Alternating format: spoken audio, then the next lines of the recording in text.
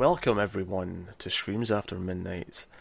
I'm doing a softer opening here for this episode because we're doing a Vincent Price film, and I can't really emulate his wonderful voice, but I'm at least trying to change up the timbre of my voice just to at least thematically work with what he would maybe do. We talk about horror movies on this show. I'm Peter, that is Tim, and sometimes we do older films, and this is actually an older film usually. In fact, this is a special episode because this is the winner of our Patreon vote from last month. The patrons vote throughout the month for a film that's going to be done next month. This month's vote that's currently up on patreon.com/MailFuzzTV is a bunch of Stephen King movies because it's coming out next month, and we thought we'd put a Stephen King vote up. So that's up. If you're a patron, head over there. If you want to be a patron, head over there, and you can do that. But this one, last month's vote. Go on. Yeah, last month was the Price is Right theme, and this month it's Hail to the King. That's a shame, actually. This is not your fault, because obviously it's a different presenter, the one you grew up with. But the presenter on the UK version of the show that I grew up with just passed away this week. So that's you've had a card. My condolences. I mean, I didn't know him personally, but but yeah. So yeah, that's Bruce Forsyth. If anyone's curious about the name, he was a big presenter. He did like a lot of stuff here. He did Generation Game, and he did Play Your Cards Right, which was basically, fancy like assistant ladies would put out a card, and then the contestants would have to guess if the next card was lower or higher. Riveting. It was surprisingly good. I mean, it sounds unbelievably simple, but it was surprisingly fun, and I think a lot of it was down to him. But I never really liked game shows. I don't know. I did growing up. I'm kind of boring. I watched them as a kid. For some reason, as a kid, I liked them. I've not really watched any since my teens. But when I was growing up, and you had cable, and you had that one channel that would repeat them ad nauseum. I used to watch a fair amount back then, but that's... They're always about stuff I don't care about. Like trivia stuff, I like. That's the closest, but I don't care how much a can of groceries costs or something. So, yeah, you got like Family Feud though, right? Yeah, that one's pretty fun. Everyone can play along with Family Feud because it's all just kind of based on knowledge or everyday kind of things. Yeah, that one's fun because everyone can. You and your weird old granny who's like demented, but she can still join in with that. I don't appreciate the accusation on my elder, but all right. I thought you were going to be really dark there and just tell me, Pierce, she's dead. How dare you? How dare you? Fine, she was demented when she was alive. What do you want from me? I don't know your family history. It's interesting we're talking about family histories, though, because that's very relevant in the movie we're talking about today. Oh, bringing it back. I know, look at that. That was professional. That was professional, right back into the movie. We are going to be talking about The Fall of the House of Usher, also known in some places as House of... In fact, I think the US originally called it House of Usher until the more recent re-releases where they just kind of adopted all the one name. But this is a Vincent Price starring film, directed by Roger Corman, based on a story by Edgar Allan Poe. So, you get all these big names, all these... Roger Corman, of course, known for many a B movie from the era, from a long time. And I want to say Richard Matheson wrote it, or co-wrote it. I'm going to scroll up and find out. You're correct. You're correct, Richard Matheson. Yeah, so that's pretty much like a who's who, when you're talking like names of like horror and sci-fi, writers and actors and stuff. Yeah, from 50s, 60s, maybe a bit 70s, like that kind of era. Yeah, so that's what we're going to talk about. That's what won the vote. So we'll start spoiler free for a little bit, and then we'll give you a warning before we go into the deep spoiler cave. Spoiler crypt. I think that's what we used to call it. Yeah, spoiler crypt, yeah. I think, honestly, the word crypt just escaped my head for a second, and I panicked and said cave. Fair enough. So yeah, what is The Fall of the House of Usher about? Well, it is about a man named Philip who comes riding into this, big, fancy, rich house in New England, and it's kind of smoggy. The land surrounding it's not very pretty, but he comes in and he's there to marry someone he met, presumably they were both working in Boston, named Madeline. Madeline Usher, of course, of the Husher family. Mm-hmm. This is the House of Usher, after all, as the title is made it abundantly clear. And but he's met with resistance. The butler doesn't really want to let him in, and then Madeline's brother, played by Vincent Price, Roderick Usher, he's like, no, you should leave. You can't marry my sister. Don't be ridiculous. Go away. And as much as it could come off as, oh, he's being the protective brother, doesn't want, this good for nothing idiot, marrying his sister. It doesn't really play that way. It plays like there's something else going on, like there's some reason why she shouldn't marry. Like right away, there's something else to it, and it progresses from there. And a lot of the movie is kind of him as Philip trying to convince Vincent Price, and even Madeline herself, who's like reluctant to leave, like convincing them that no, it's okay for her to leave and be married and have a life and what's all that. But for some reason, Vincent Price is convinced that him and her sister are dying and they should never leave the house. Why? We'll find out when we talk about spoilers. But that's basically what the movie is. Tim, have you seen this before? Is this your first time? Not only is this my first time, this is actually my first Vincent Price movie. Oh, that's really weird, because this is the only one I can think of where he doesn't have a mustache. Like, I'm serious. This one freaks me out because he doesn't have a mustache. It really weirds me out. Well, I think in general, he really wasn't what I was expecting, because I'd never seen his movies before, but he is such an icon that is familiar with what he looked like and sounds like, and I've seen him in clips and everything, here and there. So I was actually surprised, like, he like looks like a young, like shaved man, like kind of blonde. Well, that's the funny thing. It's like even just before, I think House on Haunted Hill was before this, but he had the mustache, and that mustache makes such a difference. I think he also has his hair bleached in this as well. He's got this really bright hair. Yeah. But it really... Doing kind of a Spike kind of thing from Buffy. Sure, yeah. But he's got such a different look in this film. It's really... I mean, obviously the voice is the same. You hear the voice and you know it's Vincent Price, but until that, you're not really sure. You're like, who are you? You're an imposter. What? But yeah, so I guess I'll ask you the question, now that I know you've not seen it before. Tim, did you enjoy The Fall of the House of Usher?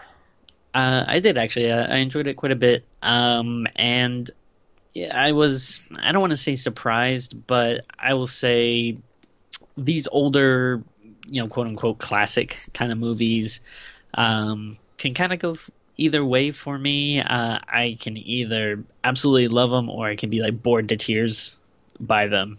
And I feel like even some movies that people are like, oh my god, this is great, I can be like, I don't know, it's a little slow and outdated to me. But luckily this is one of the ones I actually really enjoyed. It just has a really cool look to it, a just very nice sense of like foreboding, and it's just like a really classic like era of haunted houses that you don't really like kind of see that much anymore, where it's just a lot quieter and I don't know, like slower. I guess it's not like even though I love stuff like Insidious and Conjuring, like it's so like kind of visceral and in your face, and you don't really see these kind of this big creepy cobwebby kind of mansions anymore, I feel like. Yeah. I like the film as well. It's not my favourite of the Price Corman team ups. They made quite a few of them together. This was the first of quite a. I mean, I don't know if Vincent Price was in all of them, but Corman made 8 Edgar Allan Poe adaptations, so he did a lot, and Price was in most of them, if not all of them. So, and obviously there's ones that I like more than this, there's ones that I like less than this. This one's pretty solid, especially I think the final. It's a short movie, it's 80 minutes. The final 20-30 minutes of it, I think, are pretty great. That's when it gets really interesting for me. The stuff before that, I like well enough. It is pretty slow. It's kind of, it's very old school in that, and I know that Corman's big thing is that he likes to shoot movies really fast, and I think his shooting style kind of shows that he likes to shoot movies fast, because he has this very sort of simple style of like all these wide 2 shots and stuff where they could get the whole scene done in a couple of takes and that's it. Move on to the next one. And in fact, so much to the point where later on in the film, when obviously for his climax, he goes, okay, we're going to get more stylistic here, more inventive, and we're going to do some more close-ups and things. And when it started doing close-ups, when it was following a trail of blood up to a doorknob, I'm like, oh, this feels out of place almost, because the whole movie till this point has been these wide shots of just people talking, and It reminds me.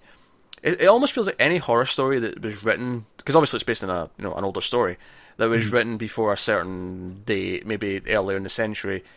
All the characters, all the protagonists and stuff, always seem to be rich. It's always these rich people who have these big houses. So everyone's very proper. They're there to be wed someone or something like that. It's always got this proper high society kind of setting to it. Yeah, I feel like before there was a time where it was more like this kind of thought of like, hey, rich people are great. We should aspire to be like them. They must be really good people if they got so rich. Well, that was a big thing with Psycho, which was actually the same year, funnily enough. But then obviously more so in the 70s when other things started to come in, where it took the horror away from these rich fancy houses in the middle of nowhere and said, no, let's bring the horror into what people see every day. Yeah. Like, that was the whole idea. Then all these rich people's, their monocles just flew off. They're like, what? How dare they?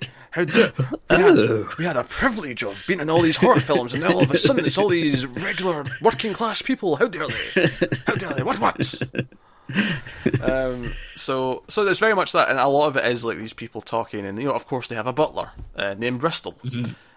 Who's like seeing to their every need, and they're this rich family, and it's that kind of. And we never actually leave the house really. Like the movies, the entire film set there, and again it feels like they built some sets, they used their sets, and that was the whole movie. Like that was the whole thing, and that's okay. I mean, I think because of the shooting style, it does often feel like a play more than a movie. Yeah. Mm-hmm. I don't know if you felt that way watching it. It's like all these wide shots and these like sets. Then obviously they moved to different sets, so it's not a play couldn't quite achieve it, but. It feels like that a lot of the time, which isn't a bad thing necessarily.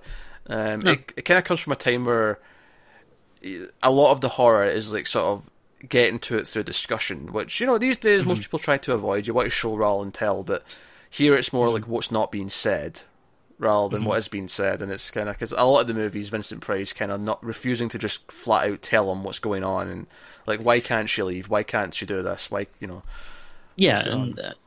Yeah, I thought they did a good job of letting the horror come out through like just the sets and the atmosphere, and the music I thought was pretty good, and just the very classical music, with very all these strings and kind of like Philip's like wandering around at night and like the house is creaking and you're hearing these strings go and like you can really feel the the main character Philip, like his frustration as he's like getting closer and closer to why can't I be with this girl, like what are you hiding, why can't we just leave, and it does a good job of like escalating his like anger and I guess almost like insanity, like I mean that's the thing, like the movie like then touches on like why this is the way this is, the family history that's led to this, because I mean I don't think it's a spoiler to say that right early on Vincent Price's character Roderick says that the family's got a curse or the blood's tainted, I think is the exact phrase he uses, and it's like, that's why she can't leave, she can't have kids. In fact, when he's like, I plan to marry your sister, he's like, does this dream include children? It's like, of course it includes children, God willing. It's like, God willing, if you only knew the horrors I knew. And it's like, well, what's going on? Tell him, maybe. But then, of course, if you just tells him, then that's half the movie gone, because a lot of it's like him trying to figure things out. And even the butler's like, knows more than he's letting on. And it's like, what is going on? Because you get the impression that it's kind of a haunted house movie, but it's not really. Like, some stuff does happen, but it's not really about like the haunted stuff building until there's a big haunting thing going on, It's not really that. Yeah, it's that kind of like almost like I'm not familiar with a lot of Poe stuff, so I don't know if this is a signature of his, but it almost reminds me of like a Lovecraftian horror where the horror is kind of like this madness in your mind, or a little bit. Something that's kind of more unseen, which I believe Poe was a someone that Lovecraft looked up to or admired, so that could explain that. But really, that's interesting. I didn't realize. I didn't know in my head when in time each one. I didn't realize one was significantly before the other. Yeah, I want to say Poe was not super far off, but I could be wrong. I'm not in expert, but I believe Poe was like earlier 1800s, and Lovecraft, I think he was born in the 1800s, but really like kind of got bigger like in the early 1900s. That's cool. That's cool. I could be completely wrong, so don't feel the in the comments or whatever. No, please do. Well, actually, well, actually, if you just if you actually knew your things, maybe you'd understand the film better. Yeah. You goat-loving piece of shit. Oh, Jesus. Oh, dear. So, I think we'll go to spoilers, so we can talk about plot, and I think that's where we are now. So, full spoilers from this point on for the fall of the House of Usher. So obviously, Sister doesn't want to leave, and he keeps hinting at things, and then eventually, like, there's a couple of like murder attempts, not death attempts. Yeah, I speak English kind of good. So there's a couple of like, chandelier almost falls on him, and he just dives out the way at the last second. At one point the banister for the stairs like gives way and he almost falls off, and it's like the house is trying to kill him kind of thing. And we see this big crack in the side of the house, and he's constantly rumbling, and eventually and we find out all these interesting things about Roderick and Madeline. Neither of them, like, all their senses are all very acute, so they can't eat anything beyond really boring things because they taste too much. They're very sensitive to light and sound. Like, they make like him wear different shoes when he comes in, so they're softer and he doesn't make as much noise, and all these little things that they sort of build this up. And eventually, like, once she starts taking sick, and Roderick claims that both of them are dying, he eventually explains the history of the family. And he's going through the hall, and it's all these paintings of the great grandfather, the great grandmother, great great great grandfather, grandfather, father, blah blah blah, and it's like, one's a slave, or one's like a mass murderer, one's like a drug addict, and a like whatever. Like, they all had like three things. Like they were all the worst people imaginable in multiple ways. And it's like, because of how awful the family is, it's put this tainted blood in the family that everything dies, and it follows everyone. And we find out that they actually had a pact. It follows. Yeah, they had this pact when they were younger that neither of them, they agreed to never have children, so that the curse would end with them, and that's why he's adamant that he can't take his sister. Like, it has to end. Which is it's almost a little disappointing they didn't explore that a little bit. That she. Obviously, when she was away in Boston, she met him, and they fell in love, and they talked about getting married and all this stuff. She obviously, like, her feelings overcame her, and she like forgot about all this stuff, or not forgot, but at least decided that love was worth it, was worth the chance. Maybe it would have been interesting if they explored that a little bit more, like her. Yeah, because I also I think if there's a complaint to make about the movie. And this is part of when it was made, but there's one female character, and she is just constantly needing help. The men are talking about her as if they need to take care of her. She's fainting from like shock repeatedly. Like she's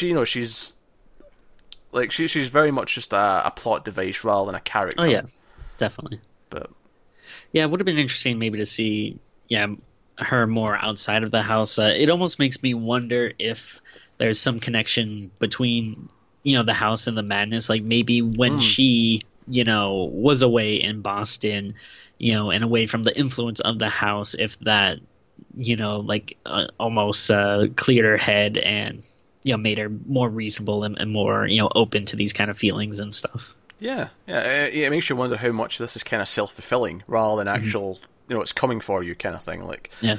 And we find out all this stuff, and then obviously, eventually, we find out later there's like a sort of twist where we think she's dead. She's just died from like shock, and like Philip's blaming Roderick, but then Roderick blames him. It's like him coming and trying to change things that's caused this death. Like her heart couldn't take it, and she's dead. But we find out that she didn't die. She goes into these like these like almost comas. These and she's in these sort of like comatose states.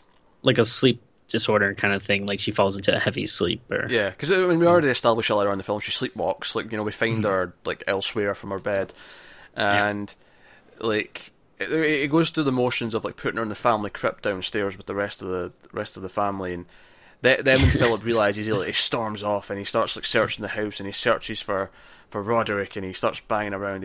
I love that when he goes to the casket that she's meant to be in, there's this giant, it's like one of the biggest padlocks I've ever seen in my life, holding it shut, which he breaks off with an axe in like one hit. Like it's really quite an easy job of it, honestly. Maybe Philip's super strong and he's not letting on, but yeah, the locks weren't what they, not the heavy, strong locks we have nowadays. Yeah, locks were shit back then. That's it. That's the only explanation.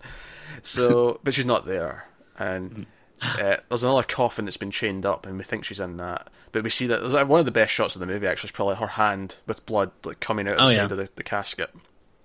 It's good stuff. But basically, eventually, he confronts Roderick, and like he's like going mad, and he's there's a great little thing where when he's like trying to say that she's definitely dead, she's just somewhere else. Like it cuts to this chained up coffin, and it cuts kind of intentionally awkward so that you know that he's like thinking about it in a weird way. So it's just like suddenly entered his head, and it goes from there. But the final of the movie is that she's actually like she's got the madness. She's went mad. Like this whole experience and being put in the coffin alive has made her go crazy. So she's like. She's possessed. She's like a demon, like going through the house. Like I like how all this stuff is shot. Like it's all this like close-ups of her face, and she's got this makeup on that makes her look just a bit more demented. Her hair's quite big. She's trying to strangle everyone she sees.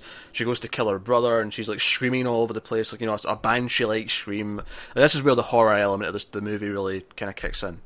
And she does a good job of like. There's something off about her. Like she seems legitimately unhinged, as opposed to, someone that is trying too hard or like overacting to be, super crazy. Like I don't know. There's something kind of like almost otherworldly and off-putting about her. I think what makes the movie work a lot for me is that there's like quite a shock with how visceral she feels compared, because the rest of the film is this kind of laid back horror movie where it's just all these people talking about things, and you feel like it's never going to get that extreme. And I mean, arguably it's not that extreme by today's standards, but just compared to the rest of the film, her craziness, her like her eyes and the way it's shot, because the shooting style, like that's when it changes. It's when she's suddenly on the list that the filmmaking gets a lot more interesting, and we have these like following the blood drips up the door handle, and this is when Philip's like trying to follow where she's went, because she's like leaving a trail of blood, and like all of that stuff's like really suspenseful, and it's really cool. That's it. There's another scene, the first scene where I really like the horror elements. Actually, there's a dream sequence with Philip.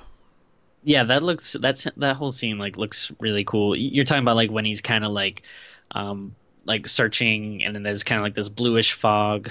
Yeah, it's like all surrounding him, and yeah, it's bluish fog, and then he goes into like the altar, right? Yeah, and like all the family members we've heard about from the paintings are all there, and they all turn around and they're holding like knives and weapons, and like they're all smiling, and again they're completely crazy, they're like psychotic looking, and Vincent Price is even there, and he's also smiling at them, and it's kind of like, oh, you're being welcome to the family. This is maybe a bad idea. Like, what are you marrying into here, sunshine? This is maybe a bad move.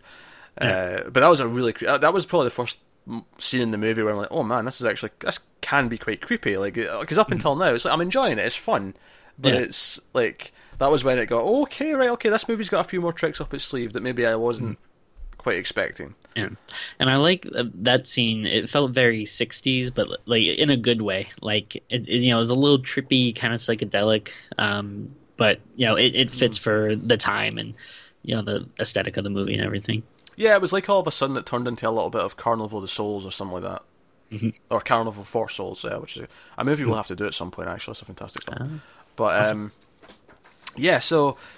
So I like how it ends as well, actually, because it's a really depressing ending where Madeline actually does like strangle her brother to death.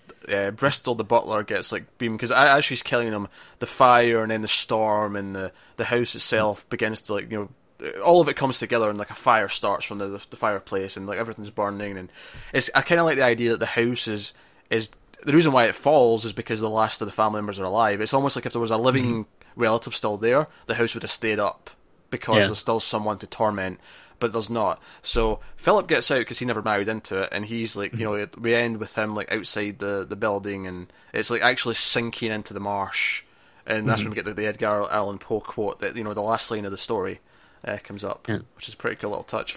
I hate to critique all special effects, right? Because I actually do think, because all of the shots of the house from the outside, I think, are a visual effect. None of them are, like, I don't think they actually had the house where it was. Like, it was, all of it's kind of got this fake look to it, but it's kind of cool. Like, it's not bad looking.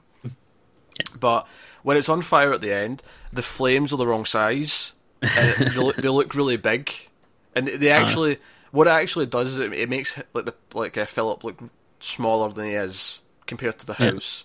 Because the flames are so big. It looks like a model house is on fire, and then he's like in Honey, I Shrunk the Kids. So, you know, I can't really blame them. They did the best with what they were working with, but it stuck out to me, and I'm like, that looks a bit funny nowadays, but hey-ho. I like, a little bit before that, when they're in the house and it's starting to catch on fire, like, you could almost feel, like, the heat of the flames, like, on the actors, you know, like, faces and stuff, because you know, they just like lit a bunch of stuff on fire, and like most of it just had them like, yeah, okay, go act like right next to this raging like inferno. And we can't do it again, so make sure it's a perfect take. Yeah, don't worry, I'm actually scared, Mr. Director. I'll be fine. And did you ever watch that Roger Corman documentary? I have not, unfortunately. It's something I should probably get around to.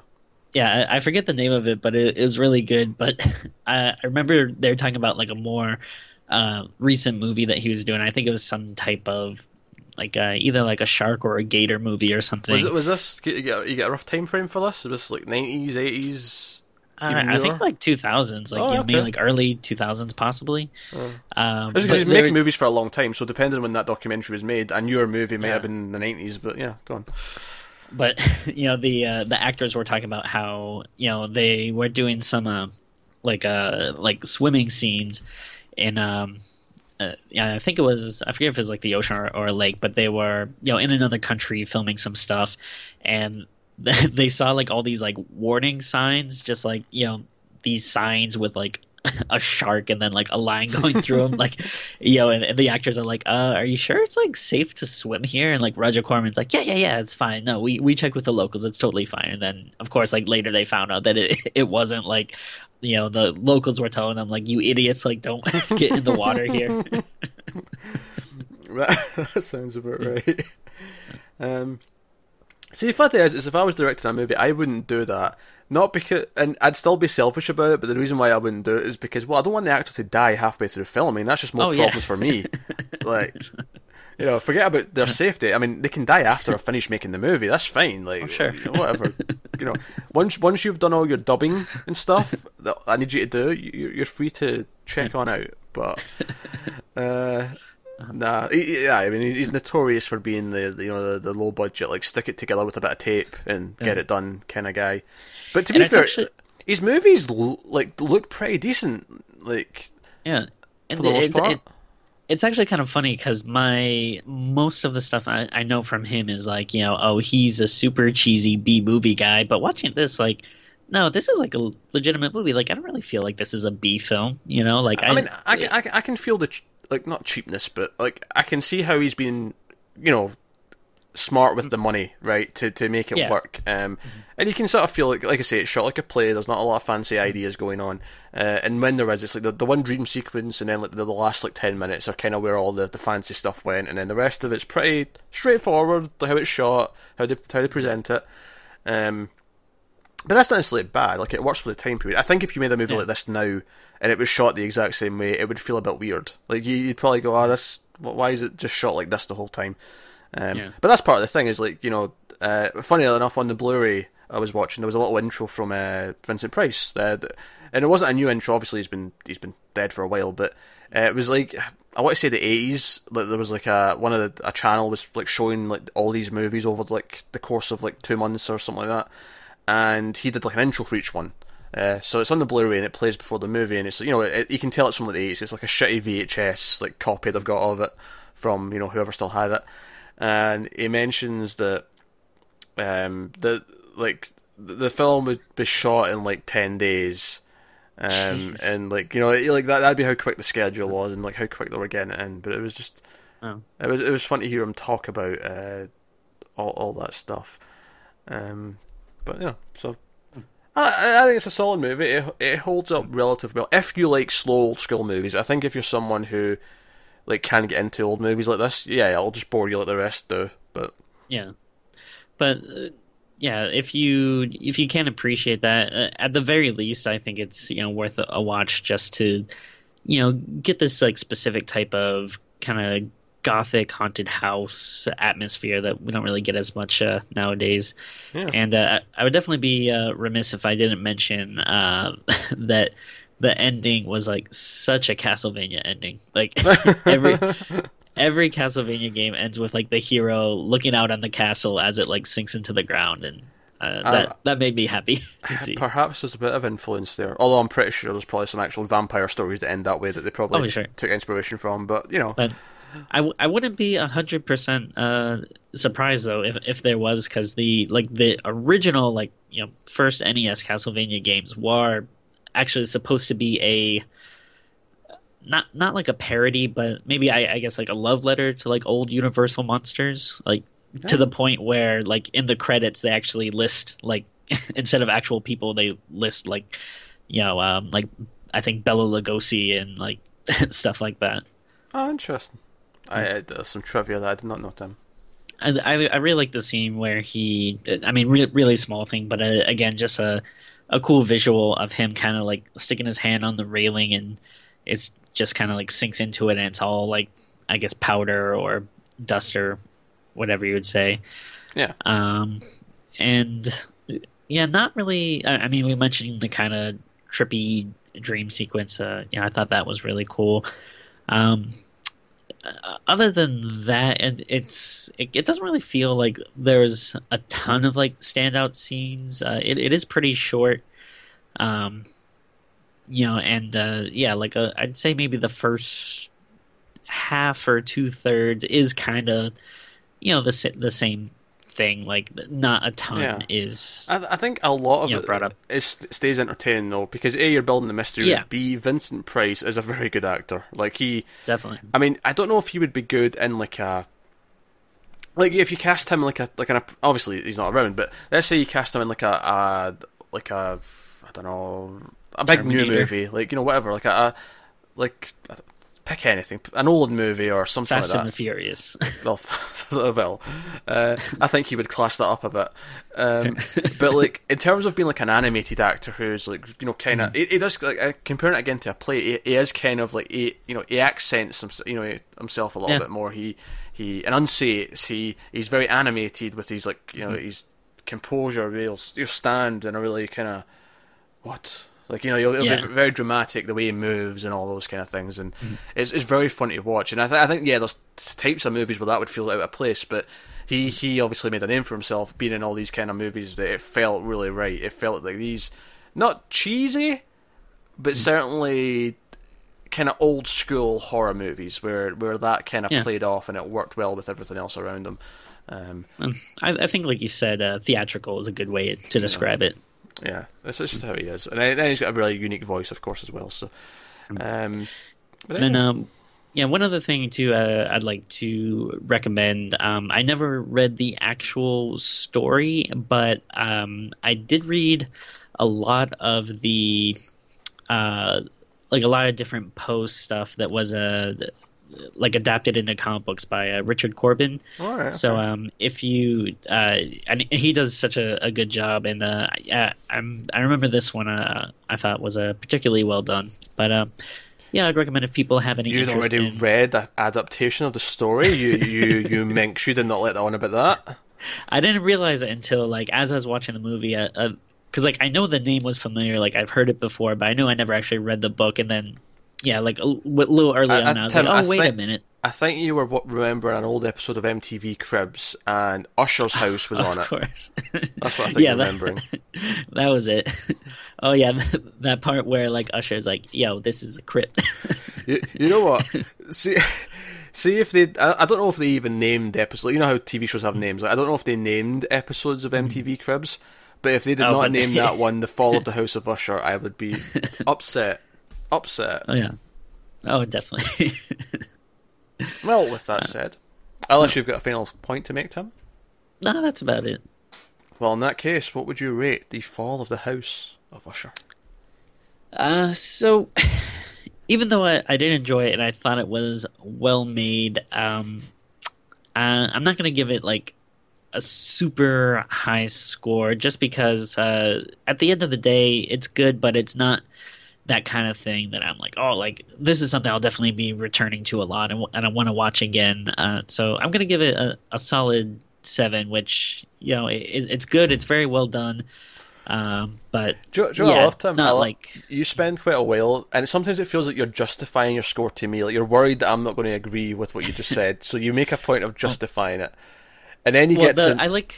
then you get to the number, and I'm like, Tim, that's the exact number I was going to give it. Why were you so worried? Like, what's going on? It's not so much like a worriness. It's more of I want to have an explanation because, you know, it seems weird to be like, yeah, House of Usher is a 7, and so is, you know, Leprechaun 3. Like No, it isn't. You take that back.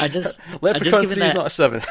I'm just giving it as an example. Like if you did like a movie like that got the same score, I like to have an explanation as to why. I'm not saying that these are, you know, verbatim exactly the same merit of goodness. Also, I hate that you're planting the seed that people are going to expect Leprechaun reviews at some point from us now. Oh yeah, look out! Next St. Patrick's Day, we might have a little mini marathon for our folks. We're not doing 7 Leprechaun movies for 1 week or 1 day, right? Not happening. Besides, we actually have some. Obviously, we're working through a few franchises just now. We're working through Texas Chainsaw, Chucky, and Saw. That last one I'm not excited about. But so we'll need a big new one for next year. Well, I was going to say we actually have a couple of other ones planned to begin in October. Oh, Jesus. No, but Tim, here's the thing. We don't have a deadline for those ones, so we can space them out a little bit more. Right. Whereas these 3, we have a deadline to hit because there's a new movie coming out, so we're like, you know, we're in the crunch. Which is why you'll notice the last episode, Texas Chainsaw Next Generation, was like an extra one that came out on a weird day that we don't usually have an episode, because sometimes in the next couple of months we're going to have to fit in a couple of extras just so we can get through all these sequels. But this, of course, was Fall of the House of Usher, which was our Patreon winner for the month of... What was the last month? July. So, like I say, this month's vote for next month's bonus episode is, of course, all these Stephen King movies. Off the top of my head... Hail to the King. Sure. We have Christine... That's not Jack Kirby. Christine's in the vote. We have Sleepwalkers in the vote. We have 1408 in the vote, and we have Silver Bullet. Silver Bullet, yeah, that was the one Tim said. No, you better put Silver Bullet on there. That's what I want. See, I personally, I actually really like that movie, and I would love for that to win because I think that would be a fun discussion. But I do. Oh wait, Tim, you know, I don't like this. You are coercing votes right now. Well, no, I just want to say you are coercing the votes. I don't like this. This is shady. This is backdoor shadiness. I'm not happy about this. If you really want to torture Pete, choose the Sleepwalkers because that is oof. It's going to torture you as well. Well, maybe I enjoy it. So. Oh, Tim, I hate you so much. Hate you and your stupid little goat too. Oh, leave the goat out of this. You actually have cats, but I like cats too much to insult your cats. It's not their fault you're an asshole. Alright, I'm done insulting Tim. I guess we're done. We're getting all wrapped up. So yeah, I plugged Patreon, patreon.com/MailFuzzTV. There's perks and bonuses beyond just voting, but you can check that out over there. You can get us on Twitter at mailed_fuzz. You can also, of course, like, subscribe, and let us know in the comments what you think of Fall of the House of Usher and other Vincent Price movies. And of course, we will no doubt end up doing more down the line at some point. So look forward to more. Like I say, there's some I like more than this one. There's some that I like less than this one. So nice wide variety of movies. But that is us for this episode. So thank you once again for watching. Keep watching scary movies and Tim's scary smiling face, and we will see you next time.